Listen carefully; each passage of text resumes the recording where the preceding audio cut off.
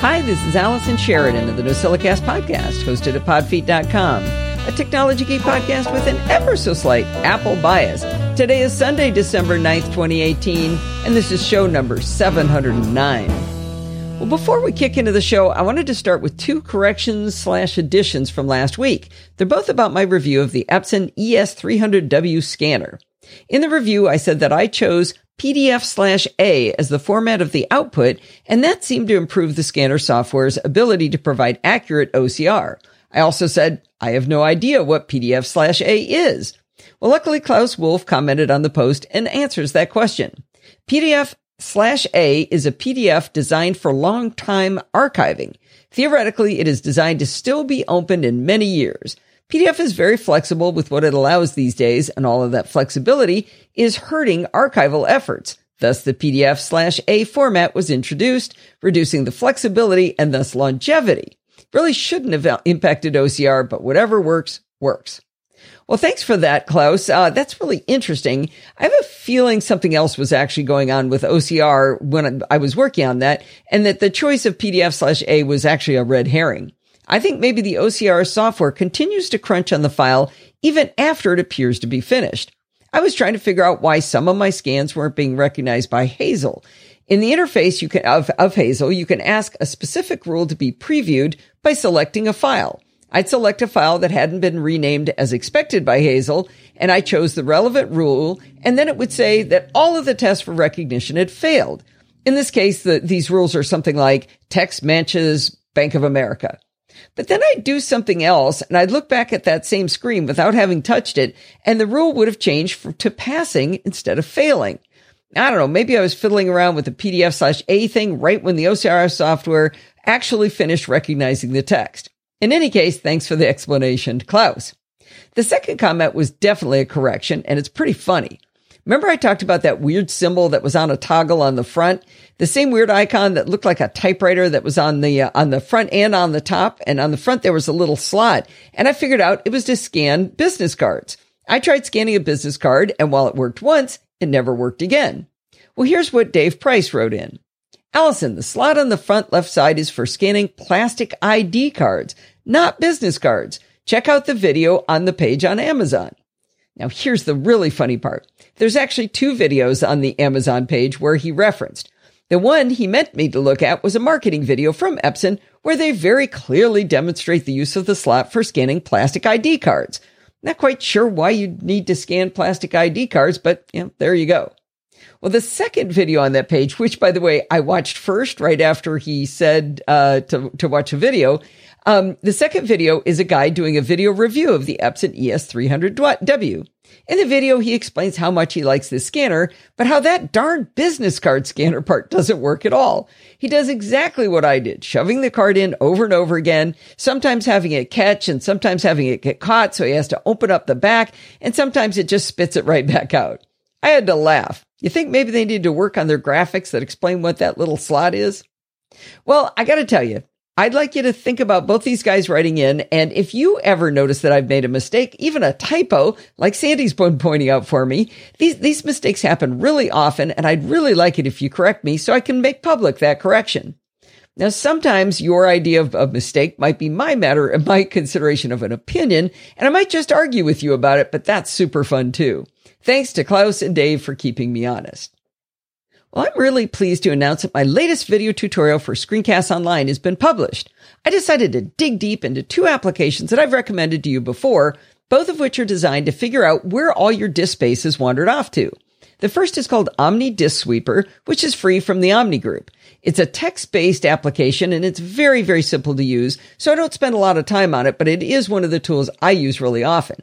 The second is Grand Perspective, and it graphically shows you the sizes of your files. I've been using Grand Perspective for years and years and years, but in teaching it, I discovered that it is much more capable than I ever even realized. The customizations and rules you can create in it are positively amazing. Go check out this tutorial at Screencasts Online under the title Monitoring Disk Usage. Chit Chat Across the Pond was super fun this week. I've told you before about the new Snob OS podcast with Nika Montfort and Terrence Gaines. I decided to ask Nika to come on Chit Chat to talk about her experiences growing up as a petite, girly girl, African-American, who also has a degree in computer engineering and one in electrical engineering, and who is working on her master's degree in computer science. We talked about her mentors growing up, who got her into computers, and what it was like being either the only woman or the only black person in each of her classes. She's delightfully open and happy and fun and has some really great stories to tell. I thought she was great to talk to, and Bart liked her so much that he's decided to have her on the next Let's Talk Apple, so you know she's good. Check out Chit Chat Across the Pond or Chit Chat Across the Pond Light in your podcatcher of choice and look for episode number 574 to hear Nika's stories. And of course, you can always listen at the link in the show notes. Speaking of Let's Talk Apple, I had the great pleasure of being a guest on the November recap episode of Bart's show, which aired on December 3rd. That's episode number 63. The other guest was the delightful Nick Riley. The main stories we discussed were the repairability effects of Apple's new T2 chip, the latest antitrust case against Apple about their app pricing, and the warming of relations between Apple and Amazon. It was great fun, and I hope you go check it out over at lets-talk.ie. Have you ever noticed that when you look at a beautiful scene with your eyes and then you take a photograph of that same scene, you suddenly realize that there's these terrible dark shadows with no detail, or those puffy white clouds you were admiring all look like one continuous blob of white? That's because your eyes can perceive a high dynamic range of light, but our camera sensors can't do nearly as well as our eyes can. From a phone camera to a full-size digital SLR sensor, none of them can do as well as our eyes. Luckily, there are methods and tools to capture and reveal that high dynamic range, also known as HDR. Recent models of iPhone and Android models all include HDR modes, which do a pretty good job of capturing that range, but you can do even more with some tools for your computer. The darling of the HDR industry is Aurora HDR, but I'm not personally a fan of the policies of the company that creates it.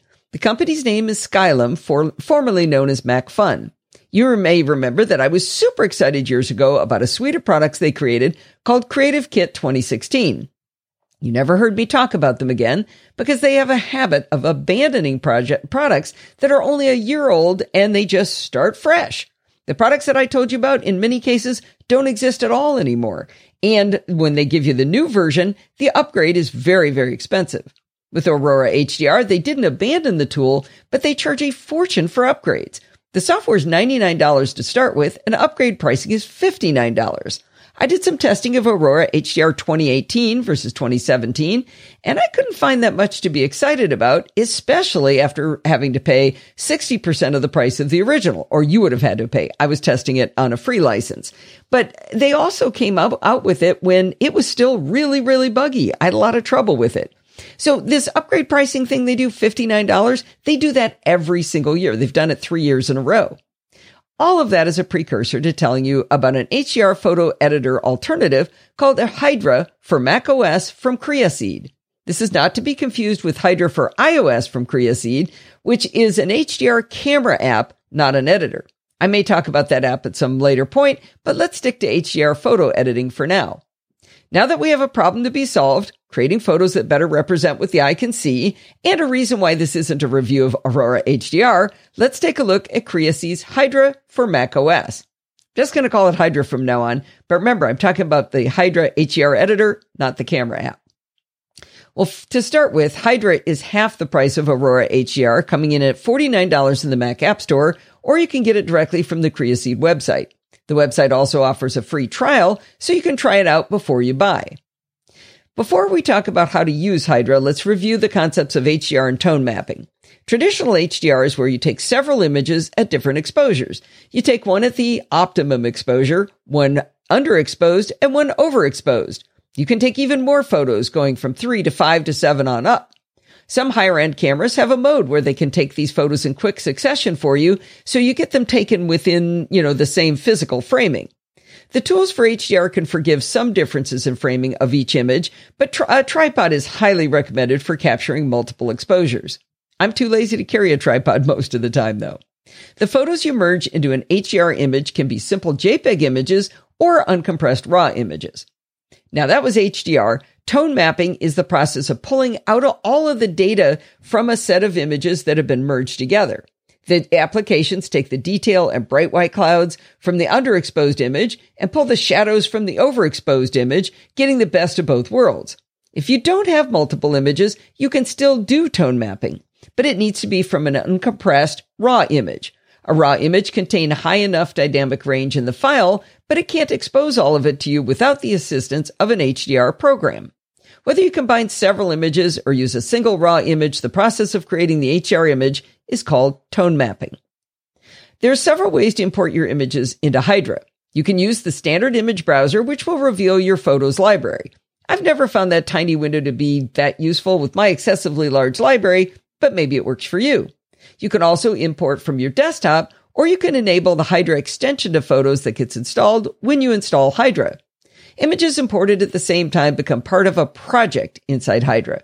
You can jump in and out of projects easily to work on different image sets without any need to save your progress. When you first open Hydra, it will show you a sample project that's really helpful to get started with the app. The sample project is 3 images of different exposure values. Hydra opens the sample project in what they call Prepare mode. Prepare imports your images into a side panel that shows you thumbnails of each of the images. Next to the thumbnail, you can see the EXIF data highlighting their exposure value. You can also see the aperture, shutter speed, ISO, and focal length of the lens used. Next to each thumbnail, there's a gear, which when selected allows you to recalculate the exposure value by changing the aperture, shutter speed, and ISO. Now, you normally wouldn't want to mess with this, but the option is there in case one of the values is missing or incorrect. I'm not entirely sure how it could be incorrect or how you would even know if it was incorrect, but it's there if you need it. The Prepare mode also allows you to apply raw sharpening before the images are combined. You can choose whether to have the images automatically aligned and whether to remove ghosts. If something moved between exposures, like people walking or leaves moving in a tree, it can cause ghosts, which Hydra can attempt to remove automatically. Unlike some applications, Hydra allows you to edit both the alignment and ghost removal. Editing image alignment is a really interesting process. In the sample image, they show exposure 1, 2, and 3 with exposure 2 set as the reference. You'll see 4 circles on the screen. These are the 4 points being used during auto alignment. If you select exposure 1 or 3, you can drag the exposure around and change its alignment with respect to the reference. You can also move those circles, but I never quite got the hang of that.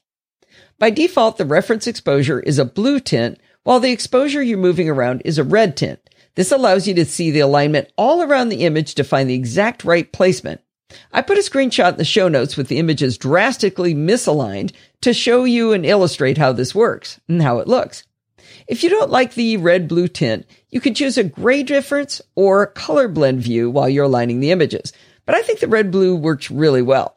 You can zoom in on your image while you're working, and if you hold down on the command key while dragging, they say you can operate at sub-pixel precision.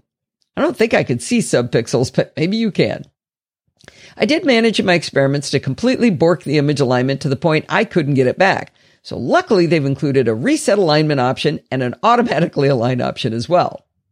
Ghost removal can also be edited, and they do it in a really interesting way. The sample project has a woman walking across the grass next to a church. Next to ghost removal is an option to edit. The sample image has a scribbled circle around the woman, designating the area chosen to remove ghosts and which image is going to be the one to be the reference image for that person moving. If you hit reset, the scribble disappears. Then you can flip through the 3 exposures, and when you see the woman where you want her, scribble around her. This will tell Hydra to use that image as the primary one and to remove the ghost for the other 2 in that area. You can then repeat for all areas of your image that have ghosts. You can use preview merging, and so that'll allow you to see approximately how it will look after the ghosts are removed and the alignment is achieved. All right, now we're done with preparing our images. Let's actually do some tone mapping. When you hit the develop mode, you'll be shown 12 presets. Apps like Aurora HDR have tons more presets, varying from useful to completely crazy, with a significant bias towards the crazy end. Hydra has just the 12. You can't save your own presets, which is available in Aurora HDR, but interestingly, you can copy the adjustments you've made in one project over to another project. I tend to like the more realistic tone mapping options, so I lean towards the photorealistic or even no effects presets.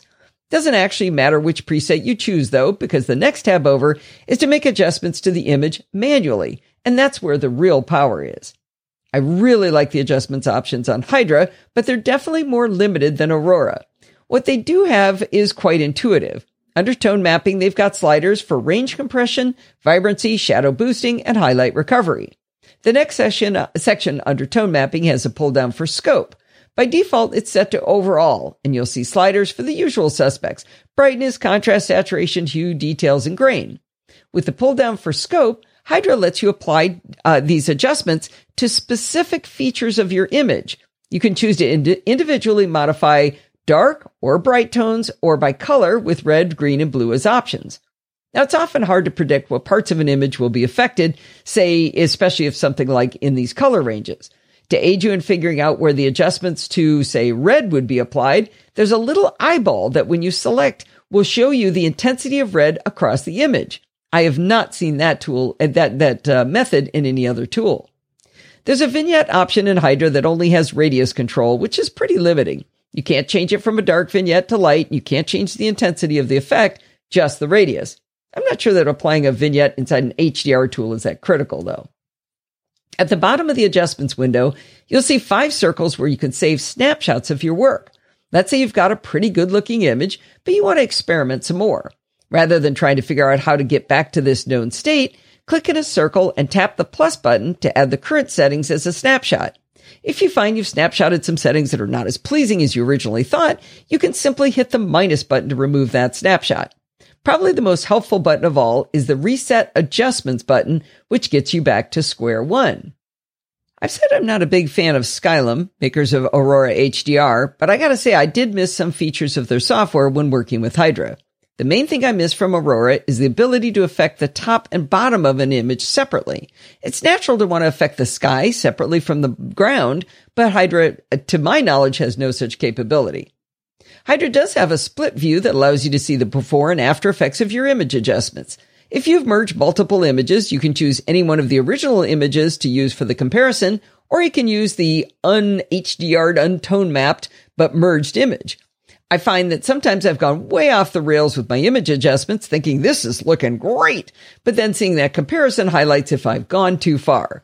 In those cases, I sometimes find that the original combined image was better than what I've done, and it's time to start over. In the prepare mode we talked about earlier, Hydra includes a tool that will expose the extremes of your images, those areas that are too dark or too light to hold useful information. It's called the Flash Extremes tool, and the icon looks like a lightning bolt. It flashes on and off constantly, showing black where an image is overexposed and white where it's underexposed. The flashing is a bit annoying, but it does allow you to alternately see the image itself and then the indicator of problem areas. The whole reason we're combining multiple images is to get all of the information possible across the scene. If you flip through your photos with the Flash Extremes tool turned on, you'll be able to verify that at least one of the images has the information for all of the areas of the scene. In develop mode, the Flash tool is still there, but it provides a slightly different function. With the Flash tool enabled, you can easily see the areas of the image that could still be improved. If you enable the Flash tool while in split mode, you can see real time whether you've got the information in the original images while adjusting the image on the edited project. Took some time to get used to all that flashing, but it really is a unique tool to help improve your final image. All right, bottom line time. If you've been wanting to try your hand at HDR and want a dedicated tool for the job, I recommend giving the free demo of Hydra from Creaseed a try. It's easy to use, and for $50, it's more affordable than Aurora HDR. It's definitely not as capable, but for many, it might be easier to learn. There is another option, though, and that's Affinity Photo, which I've talked about many times, for the same $50. Not only is it a pretty good Photoshop replacement, it also has HDR capability. You can import multiple exposures and do many of the same types of adjustments as are available with Hydra. It has more presets, and it also allows you to create what they call overlays. Overlays are a way of applying adjustments to just part of an image. For example, with Affinity Photo, you can apply a gradient overlay, which allows you to make adjustments to just the sky or just the ground. The thing I was missing over in Hydra. You can also use a paintbrush to apply adjustments to very specific areas of your image, which can really improve the way it looks. Like if you've got one bright spot, you can paint over that and then affect just that area. On the other hand, Hydra's image alignment tools and ghost removal control is much more advanced than I've seen in Aurora HDR or Affinity Photo. Their Flash Extremes tool is different than similar tools in other applications, and I like how it works. Hydra is easy to learn, that I mentioned that before, and that's a good thing because their manual hasn't been updated since they did a major redesign of the interface. You'll have to figure it out on your own, but if I could figure it out, I'm sure you can too. I think it's great that we have all these amazing options available to us for creating HDR and tone map images. It's one of the reasons we like using the Mac so much. Go check out Hydra at Creaseed.com. Just 2 months ago, I told you about the Excel Thunderbolt 3 dock I was testing to provide added functionality to my Thunderbolt 3 equipped MacBook Pro. I had a Belkin Thunderbolt 3 dock to which I compared it. I really like the Excel, especially for the price of $250, which was $50 less than I'd paid for the Belkin. Sadly, I had to give the Excel back, and I was sad because I lost ports going back to the Belkin. When I posted the review of the Excel dock, Ryan Officer, also known as Creative Vast Arts, on Twitter, mentioned that he really liked his dock, the CalDigit TS3 Plus. I looked at it and it looked great, but I had no excuse to get one. I already had the Belkin. I reached out to them to try to get one to review, but I didn't hear back, so I tried just not to envy Ryan too much. But then something wonderful happened. Steve's Belkin Thunderbolt 2 dock failed. That meant I could give Steve my Belkin Thunderbolt 3 dock and get the CalDigit TS3 Plus for me. Well, the CalDigit TS3 Plus is $301 on Amazon, so it's not an inexpensive purchase, but it has so many ports, and it has the right kind of ports, at least for me. In my Excel review, I explained that the main problem I have is not enough USB-A ports. The CalDigit TS3 Plus has 5 USB 3.1 Type A ports. 5! That's more than any of the ones I've tested myself. Having 5 USB-A ports means I can leave a couple of lightning cables plugged in, just in case I need them. It's positively glorious. By the way, the OWC Thunderbolt 3 dock also has 5 USB-A ports, but I have not tested that one yet. OWC did make some different choices, like using eSATA on the device, that I don't really like. I don't need those, and it's lacking in some other ports, but it's a good deal for $255 if those are the right ports for you.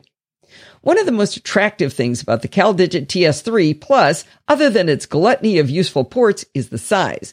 Most docks are long and flat, which is actually an annoying shape to lay out on your work surface. The CalDigit TS3 Plus is wee tiny, and it can lay down or it can stand up on its edge. On edge, it's only 1.5 inches wide by less than 4 inches deep. In contrast, a dock like the XL is 9.5 inches wide and 3.5 inches deep. Now, don't let the diminutive size of the CalDigit TS3 Plus fool you. She's mighty in what she can provide. Did I mention 5 USB Type A ports? Do you need more USB 3.1 ports? Well, the CalDigit TS3 Plus also has 2 USB 3.1 Type C ports. That's 7 total USB 3.1 ports. Crazy talk. I like how they've distributed them as well. 4 of the USB Type A ports are on the back and 1 is on the front. 1 of the Type C USB ports is on the back and the other one's on the front. Now, let's talk about Thunderbolt, since that's why we're here. The CalDigit TS3 Plus has 2 Thunderbolt 3 ports. One is clearly marked in the photos as saying computer. I should mention that every port is clearly marked. With the other docks I've tested, it was sort of a guessing game to figure out which port provided which functions. Since Thunderbolt 3 and USB 3.1 both come out of USB-C ports, it's very important to have those markings be clear. You want to know which ones are the Thunderbolt ports. Well, the Thunderbolt 3 ports have a lightning bolt, or I guess that's a thunderbolt, which makes no sense, right? Because how are you going to see a thunderbolt? That's something you hear. It's not something you see. It's really a lightning. Anyway, don't get me off on that. The USB 3.1 port on the back says USB 10 gigabits per second. Interestingly, the USB 3.1 port on the front says 5 gigabits per second. So keep that in mind if speed is your highest priority. But again, it's clearly marked so you know. I plugged my MacBook Pro into the Thunderbolt 3 port that was for the computer, and then I put my 5K LG display into the second Thunderbolt 3 port, and everything worked perfectly. By the way, the CalDigit TS3 Plus will support one 5K display or two 4K displays. The CalDigit TS3 Plus will also charge your laptop at up to 85 watts, which is close enough to the 87 watts the beast of a 15-inch MacBook Pro requires. I love having just that one cable from my Mac to the dock, and then I let the dock do all the heavy lifting after that. After a while using the CalDigit TS3 Plus, I started to get an error saying that a USB device was using too much power. Now, I've actually seen that on other docks as well, and I was never able to track it down, working with the companies trying to figure out the root cause. I did a search on the CalDigit support pages, and I learned something really interesting that the CalDigit TS3 Plus can do. The support article explained that you can use an iPad Pro with a Type-C port directly to both transfer data and charge the iPad Pro through the dock. But if you try to do that out of the box, you will get the USB power warning that I've been seeing. Now, in my case, I was not charging an iPad Pro with my dock, but I did have a Qi charger for my iPhone. And, I don't know, maybe it's not the highest quality charger. I think I paid $12 for it, and maybe it's drawing excessive power. In any case, this support article talking about charging an iPad Pro came with instructions to install a piece of software called USB Charging and SuperDrive iPad iPhone Support Driver. I thought, hey, maybe this would solve my problem, so I installed the extension. The good news is I did not get any errors anymore with my iPhone sitting on the Qi charging dock. So I thought, let's do a stress test. Let's plug in the 12.9-inch iPad Pro into the CalDigit TS3 Plus via USB-C and the Qi charging dock and see what happens. Well, after the iPad annoyingly launched iTunes to sync and began charging, just like they said it could, I didn't get any power warnings at all. For about 5 minutes, and then I got the power warning. Started thinking. I unplugged the iPad Pro thinking maybe that pushed it over the edge, having both installed, but I left the Qi charger plugged in with my iPhone sitting on it, and I waited. Without the iPad Pro adding to the USB charge load, all was good, and I didn't see the USB charging warning again. I haven't gone back and tested with the iPad Pro, but I don't actually need it to do that, so I was real happy that warning went away on my Qi charger. Now, I'm not a fan of reading manuals, but the manual for the CalDigit TS3 Plus is really well written and organized and explains things quite well. Their support article for the issue that I had with the USB charging was very well done. It had good screenshots and explanations of why you'd want to install the driver in the first place. I do kind of wish the support articles allowed you to peruse them more easily. You can't scroll through them. You have to keep guessing on which search term you might get a result. If you guess wrong, there's no indication of other articles and maybe other subjects that might help for your search. The CalDigit TS3 Plus comes with gigabit Ethernet and digital optical out. I've never once used digital optical, but perhaps someone of you out there might need it. On the front, there's a headphone jack, which of course is essential to me. Now, when I was first working on this, I had a few problems with it that I talked about in the blog post, that my system seemed to start losing track of where that headphone jack. But at the same time, I was testing a new app from Rogue Amoeba, Loopback 2, and I had a lot of trouble with it. I think I might not be using it correctly yet. So now I've rolled back and I've been using the older version of Loopback, and my headphone jack is working properly right now. I'm not entirely sure whether it was a screw up on my part with Loopback or whether there was something wrong with the dock. But since I've gone back to the original Loopback, things have stabilized. So I got to go back and test Loopback some more and figure out what I was doing wrong. One of my favorite additions with the CalDigit TS3 Plus is the inclusion of a UHS-2 SD card slot. Anyway, let's just call it an SD card slot, right? It's one of those really satisfying card slots where it's spring-loaded as you shove it in, so you're sure you have it successfully inserted. None of the other docks I've used have sported an SD card slot, so I've had to use a little USB hub when I use my big girl camera. CalDigit TS3 Plus has a docking utility app you can install if you so choose. The problem it aims to solve is how annoying it is to have to eject every single mounted drive separately from your Mac before disconnecting from the dock.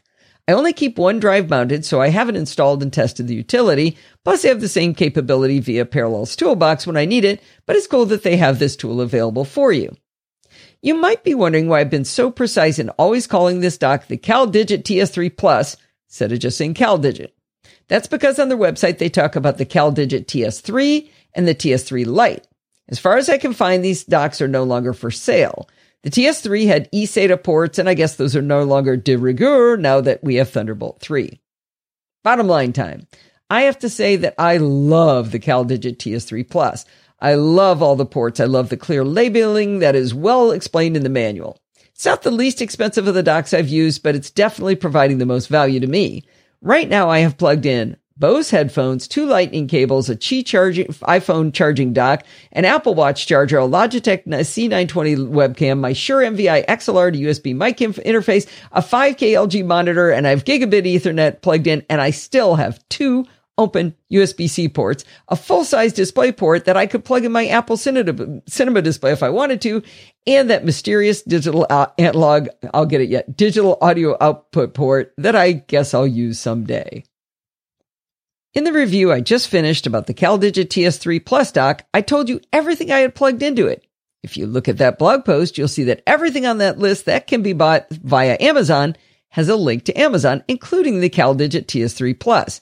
If you follow those links and actually buy any of those items, a small percentage of the price you pay may come back to help the show. Heck, you can click on those links and then buy Birdseed, and even if that purchase will go to help the show. It's one of the 2 ways I can keep the podcast cost neutral, and it doesn't cost you a dime. Thanks to all of you who've been using the Amazon affiliate links to do your holiday shopping. You guys know that I'm not a huge listener of music, and to be honest, Steve doesn't play music that often either. There are times that we like it, though, like during the holiday season. Steve loves to play the Charlie Brown Christmas music and other classics. Okay, Dorothy, I know you don't think anything after the 1800s can be called a classic, but other people do. I hear about people who install Sonos speakers and pipe music all over the house, and they seem to love it. I find that fascinating that families enjoy that, because it would annoy the heck out of me if someone else in my home decided what music I was going to be subjected to in the room I was in, or any music at all. Maybe I don't want to listen to anything. It would have to be a highly regulated multi-vote system in my family for me to even agree to this as an option, except at Christmas. We decided to have an open house this past weekend to celebrate the completion of our 5 months of misery remodeling our house. Normally, we would put Steve's favorite 5 CDs into our 1993 Sony CD player and cycle those songs over and over and over again. The audio would come out of the large speakers he got around the time we got married 35 years ago. We have a HomePod, which gets very little exercise, so I thought it would be fun to maybe use that. We even have a family plan for Apple Music for no apparent reason, so we could expand our horizons beyond those 5 CDs using Apple Music on the HomePod. Well, the HomePod lives on top of the refrigerator in the kitchen, so I unplugged it from there and I put it in the living room on top of the vinyl record player. I tell you, it's like a Wayback Machine in our living room. We have our original furniture because nobody ever sits on it, so it looks like the day we bought it. Anyway, I asked HomePod to play Christmas music, and it sounded great, but only in the living room. I wanted a way to extend this music throughout the house. I suggested to Steve that this was a good excuse to buy another HomePod. He didn't think that was the wisest use of our money since, as I mentioned, our HomePod doesn't get much exercise as it is. Well, I remember hearing all kinds of excitement when AirPlay 2 came out. AirPlay is the technology that lets you throw audio from your iOS or Mac to HomePod or Apple TV. The advancement that came out with AirPlay 2 was that you could throw the audio to multiple Apple devices at the same time with no noticeable lag between them. Of course, our house is riddled with Apple TVs, so I decided to see if I could make AirPlay 2 work for me. The good news is that while our audio in the living room is from our childhood, the speakers hooked up to some of our TVs are quite modern and sound great. Since I needed the HomePod to be in the living room, I took the 4th generation Apple TV from my bedroom and I hooked it up to the kitchen TV. That TV has an old JBL speaker dock that was made for a 30-pin dock connector iPod, but it turns out it has an audio input jack, so Steve takes audio out of the TV, pipes it into the JBL, and it really sounds pretty good. That's modern compared to the living room, right? Well, anyway, I already had an Apple TV 4K in the family room where our best audio lives. We've got 5.1 surround sound, blah, blah, blah, powered subwoofer. Anyway, Steve has an Apple TV in his den hooked up to a TV with a nice soundbar and a subwoofer up there. In the music app, I started up the Christmas playlist. In Control Center, you can then see the audio that's playing, and there's 2 tiny little arcs in the upper right corner of the audio icon. If you tap on that icon in the corner, it brings up AirPlay to the audio you have playing. Below the audio controls, you'll see your iOS devices, followed by the other audio devices to which you can AirPlay. Actually, I said that wrong. You can see your iOS device, and following in that is you can see the other audio devices to which you can AirPlay. If you have newer Apple TVs, Generation 4 and 4K, and HomePods, you'll see them listed with circles to the right of them. They look like radio buttons, so you would think they would toggle from one to the other, but the circle actually means you can add them simultaneously, so you can put they're really check boxes. If you see a device listed, but there's no circle, like an Apple TV Generation 3, that means it doesn't support AirPlay 2, so you can only play to it and nothing else at the same time. I tapped all of the AirPlay 2 capable devices, and audio immediately came out of only some of them. Everything's fiddly, right? The weird thing about this setup is that the TVs have to be on for AirPlay to be able to play. This is true even on setups like our family room, where we have an audio-video receiver that sends the audio directly from the Apple TV to the speakers. You still have to have the TV on. In some cases, tapping the Apple TV in question turned on the TV automatically, but in our kitchen with a really cheap Vizio hooked up to that JBL speaker, I had to turn it on manually. I also had to flip some of them on and off a few times in the AirPlay screen to get them to play nice, but eventually they all joined the party. One thing I found interesting is that I could control this hive mind of audio without using my phone. I hollered out, "Hey, yes, lady," and suggested she skip to the next song or play something completely different. HomePod took over and obeyed my commands. That got me to thinking, who was really controlling things? Was my phone even necessary anymore, or had they all wandered off and weren't even using my phone? I decided to do an experiment. I fired up my phone, pushed the audio source to one of the Apple TVs, and then I put my phone in airplane mode, and the music continued to play on the Apple TV. I even turned off my iPhone, and yet the music still played on the Apple TV. So that was interesting. I mean, the Apple TV has the music app, so why couldn't it be playing it? But how did it know to keep going when I disconnected the phone? Well, next up, I tried connecting to two Apple TVs at the same time and putting my phone in airplane mode after they started playing. Again, both Apple TVs continued to play the music. I turned my phone off, and both Apple TVs stopped playing the music instantly. Well, that doesn't make any sense. After restarting my phone, I tried to repeat the experiment, but that time, all of the Apple TVs in the house and the HomePod just started pretending to be old devices and would only play one at a time. I quit music, went in and out of wireless settings, changed networks, and then only some of my AirPlay 2 capable devices indicated they could play simultaneously with that little circle. I fiddled some more, and then they all got their little circles back, but none of them would actually connect. Around this time, I got bored and realized I had to work on show notes, and I gave up on these experiments. I think once you get your Apple TVs and or HomePods playing your audio, I think you can stop using your phone to control them. But I can't be sure because my testing was inconclusive. What I can say conclusively, though, is that you don't have to go buy a bunch of Sonos speakers to play your audio around your house. You only need a pile of Apple TV 4s or higher, and or a HomePod or two, and a TV connected to all the Apple TVs. Anyway, it was lovely to have holiday music making our entire house more festive during our party. I can also conclusively say that everything is fiddly. Okay, this is funny. I didn't mention up front, but I had a ton of audio problems. In fact, still having audio problems. Not sure if you'll notice the audio quality is slightly different. For this whole show, I was never able to get my audio into the Discord chat. It's just been a big mess. So after I finished saying everything's fiddly, Steve said, yeah, things were pretty fiddly on your audio tonight, weren't they too? So everything's fiddly. Anyway, that's going to wind us up for this week. Do not forget to send in your dumb questions, comments, and suggestions. I do have a good dumb question that I will hopefully do for next week. You can do your own by emailing me at allison@podfeet.com. Want to follow me on Twitter? Check out @podfeet. Remember, anything you're looking for, anything good starts with podfeet.com/whatever it is. You want to become a Patreon? Podfeet.com/Patreon. Want to join our Facebook group? Podfeet.com/Facebook. Want to join our Slack group? Podfeet.com/Slack. Want to join the Discord chat room I was talking about? Podfeet.com/chat. Want to find those Amazon affiliate links? Why don't you go to podfeet.com/Amazon? And if you want to join in the fun of the live show, head on over to podfeet.com/live on Sunday nights at 5 p.m. Pacific time and join the friendly and enthusiastic NosillaCastaways. Thanks for listening and stay subscribed.